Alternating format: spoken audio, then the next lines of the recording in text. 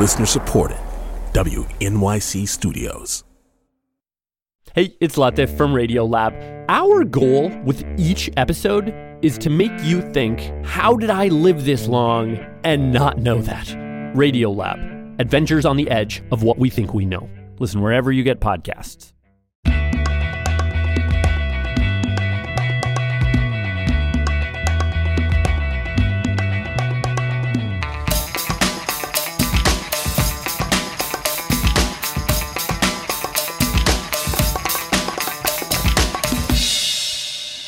There are a couple of things about this time of year. One, it's the middle of winter break and everyone has been in the house together, and any minute now your kid's going to say the B word, bored. And two, we are days away from New Year's Eve, and with the rise of Omicron variant in the city and around the United States and our area, families may find themselves hunkering down for winter and doing New Year's in again. Our next guest can help us out with both of those scenarios. Hit the kitchen with your kids. Melissa Clark, friend of the show and food columnist for the New York Times, recently wrote a cookbook that is perfect for this moment. It's called Kid in the Kitchen, 100 Recipes and Tips for Young Home Cooks. And she joins us now to give us some advice about cooking with kids and take your calls. We know a lot of you are big fans of Melissa Clark, as are we. Hi, Melissa. Hi, Allison. Listeners, adults and kids, we want to hear from you. What are you making in the kitchen this holiday season? Are you currently in the kitchen throwing something together right now? Maybe some holiday treats. 212-433-WNYC, 212-433-9692. Tell us what you're cooking, or you can tweet to us or send us a message on Instagram. Same handle for both, at Olivet WNYC. Youngest listeners, what makes you excited to cook in the quick kitchen? Maybe you have a question for Melissa Clark on how to use a certain tool or a particular recipe. 212-433-WNYC, 212-433-9692. Grown-ups, you can get involved in this too if you have a question for Melissa. So, Melissa, let's say a parent's listening right now, is thinking, I'm going to get the kid in the kitchen, get him going. What is a good starter recipe? Well, I mean, first of all, you should absolutely start with a recipe that your kid wants to make. Like, what are their favorite foods? What do they love to eat? Because if they're nagging you to make that thing that they really want, isn't it better to teach them how to make that thing that they really want? Whatever it is, is it pancakes? Is it hot chocolate? Is it, crazy enough for my daughter, the recipe we started her off with was salad, because she loves salad. She's always loved salad.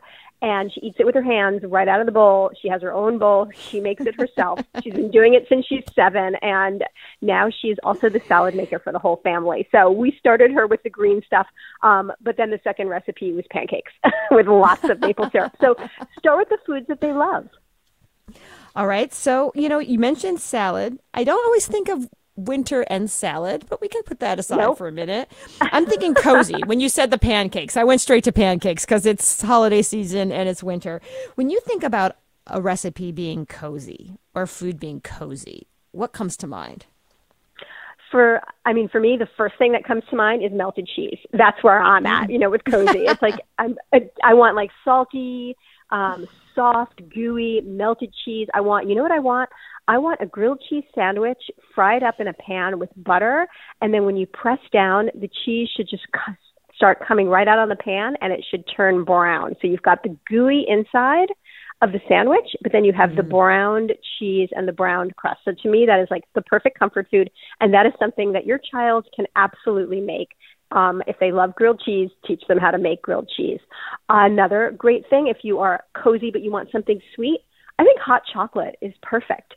Hot chocolate is, if you make it from scratch instead of opening the little pouch, it tastes so much better.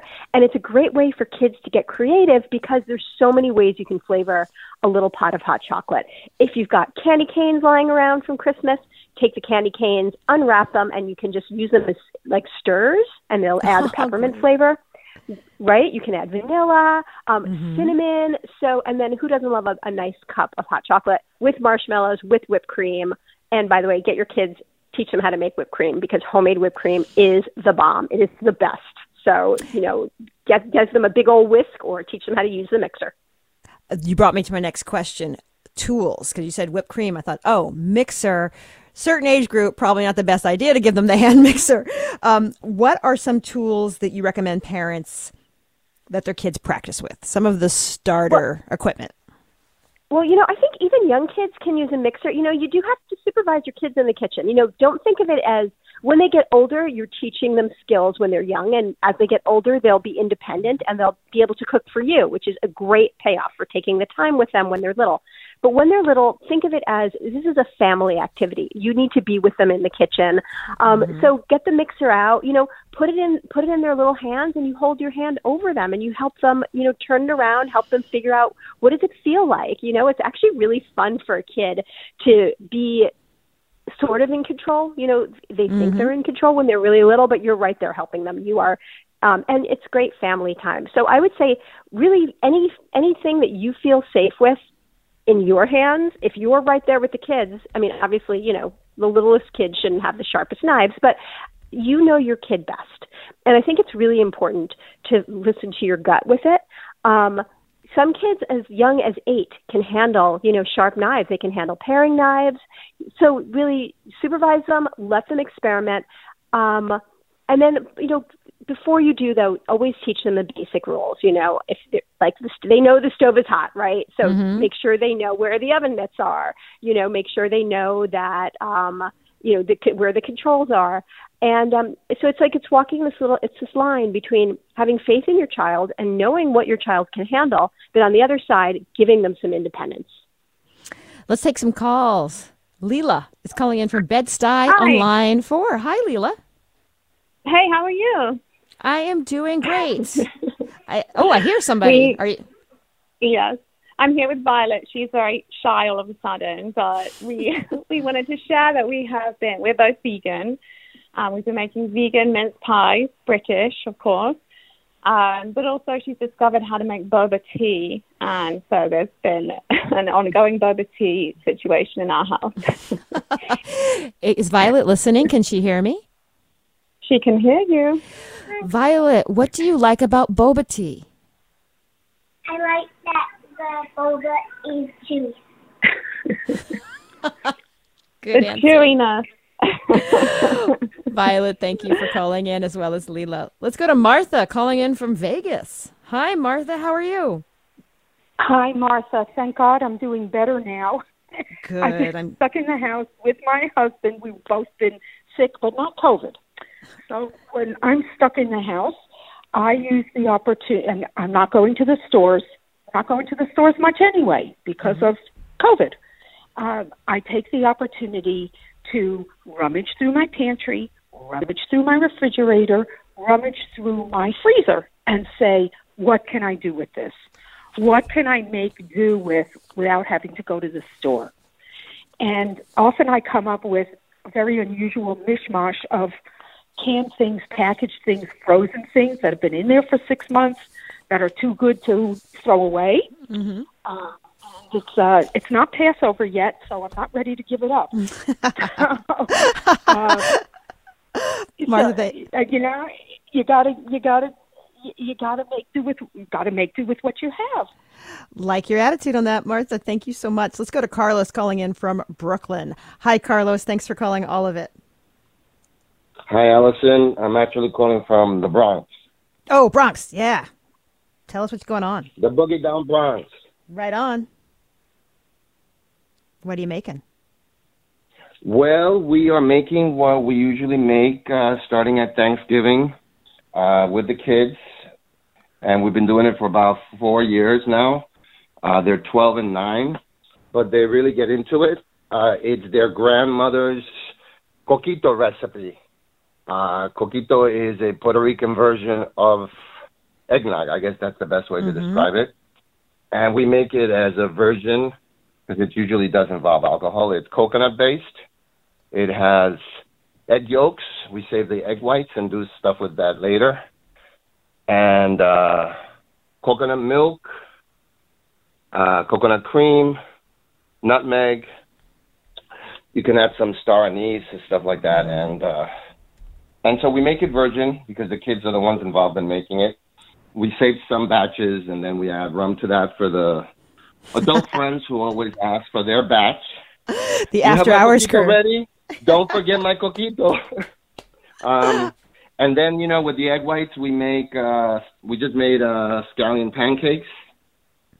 And we're going to experiment because we got gifted an ice cream maker. Ooh. So it's a Nostalgia electric ice cream maker. So we're going to try to make coquito ice cream.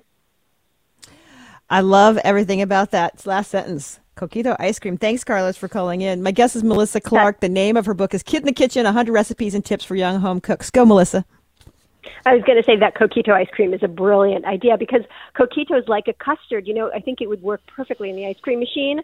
In fact, I think the Times did a story recently on people making coquito ice cream as well. So fantastic idea. I love that call. I love that it was also a family recipe. It's something to do special at the holidays. When you're thinking about somebody sitting home now and thinking, like, I'd love to do something special for New Year's Eve, what's a fairly simple New Year's Eve recipe to try out with the kids? And then what's an example of one that's a little more complicated if your kids are already in the kid chef mode?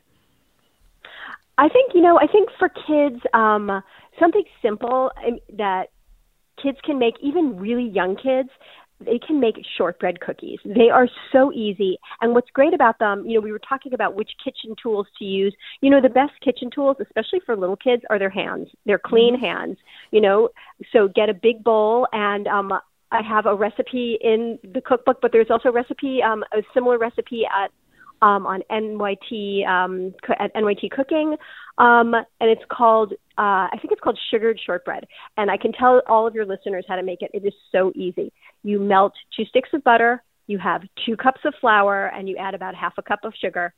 You just mix it all up in a bowl, and you press it into a pan and bake it at 350. Now, the trick here is you use your hands to mix it so your kids can get in there and they can really have fun. They can press it right into that pan. And then when it comes out of the oven, you take more sugar and you let your kids sprinkle a little more sugar onto that hot shortbread. And it adds this incredible sandy texture. This is a keeper recipe. You can flavor it any way you want. You can add almond extract. You can add mint extract. You can add some, grated citrus zest. Is fabulous. And everybody loves it. So I would say that is your easy recipe for New Year's, which is, involves the whole family. For something a little more complicated, I'd say get your kids into, cooking a main course. How about roasting a chicken? A roasted chicken is an incredibly easy thing to make.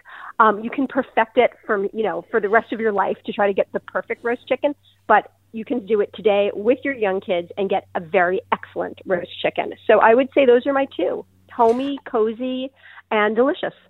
Follow up. How long do you cook the shortbread for?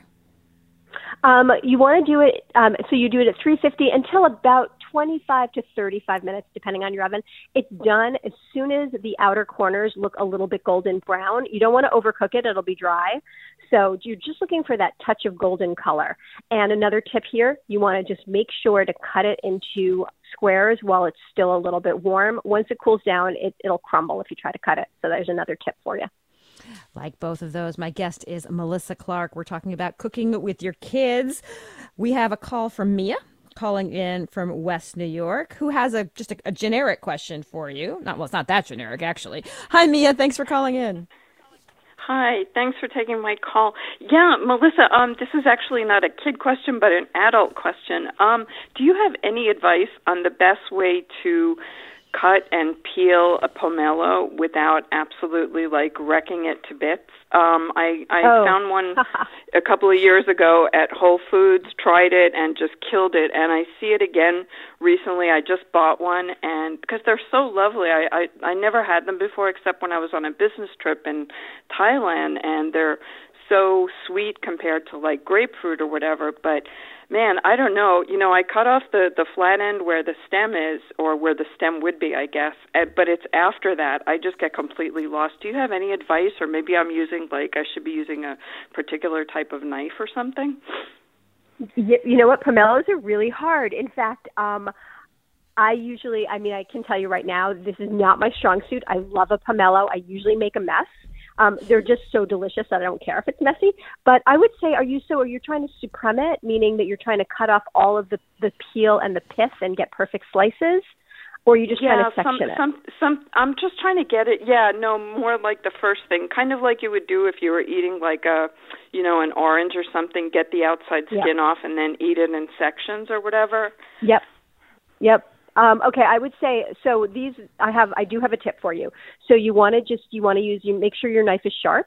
So because that, the skin is easy to cut through that first cut, but it's kind of hard to get the white pith off unless you have a very sharp knife. So I would say sharpen your knife before you start. And then the other tip is, instead of trying to cut out the individual sections, cut off all the peel and all the pith. Then you have your naked pomelo. Put it on a cutting board and cut round slices. And that's going to be a lot easier for you. It's going to look beautiful. It's going to taste great. And it's just, you're not trying to get in there with those sections because they're not exactly even, is much harder. So I think if you cut wheels, it's going to be really pretty, easy to serve, and it'll save you a headache. Good luck, Mia. Naked Pomelo. It's a good name for a punk Naked band. Pomelo. My guest is Melissa Clark. The name of her book is Kid in the Kitchen, 100 Recipes and Tips for Young Home Cooks. It was interesting you said pomelo. It made me think, New York kids are pretty adventurous eaters, but you will run up against the picky eater now and again. What are some of your tips for getting your kids to try new things, new tastes? I really believe that most people go through a picky eating stage. I mean, my mother loves to remind me that I was a picky eater too when I was a little kid.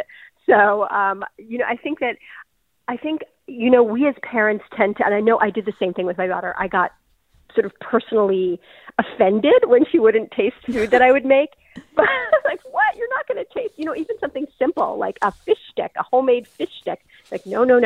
So, but I got over myself, and I started to just give her the space and respect her. I mean, she is 13. She's still, she'll eat some things, but she's not as adventuresome an eater as maybe, I am right now as an adult.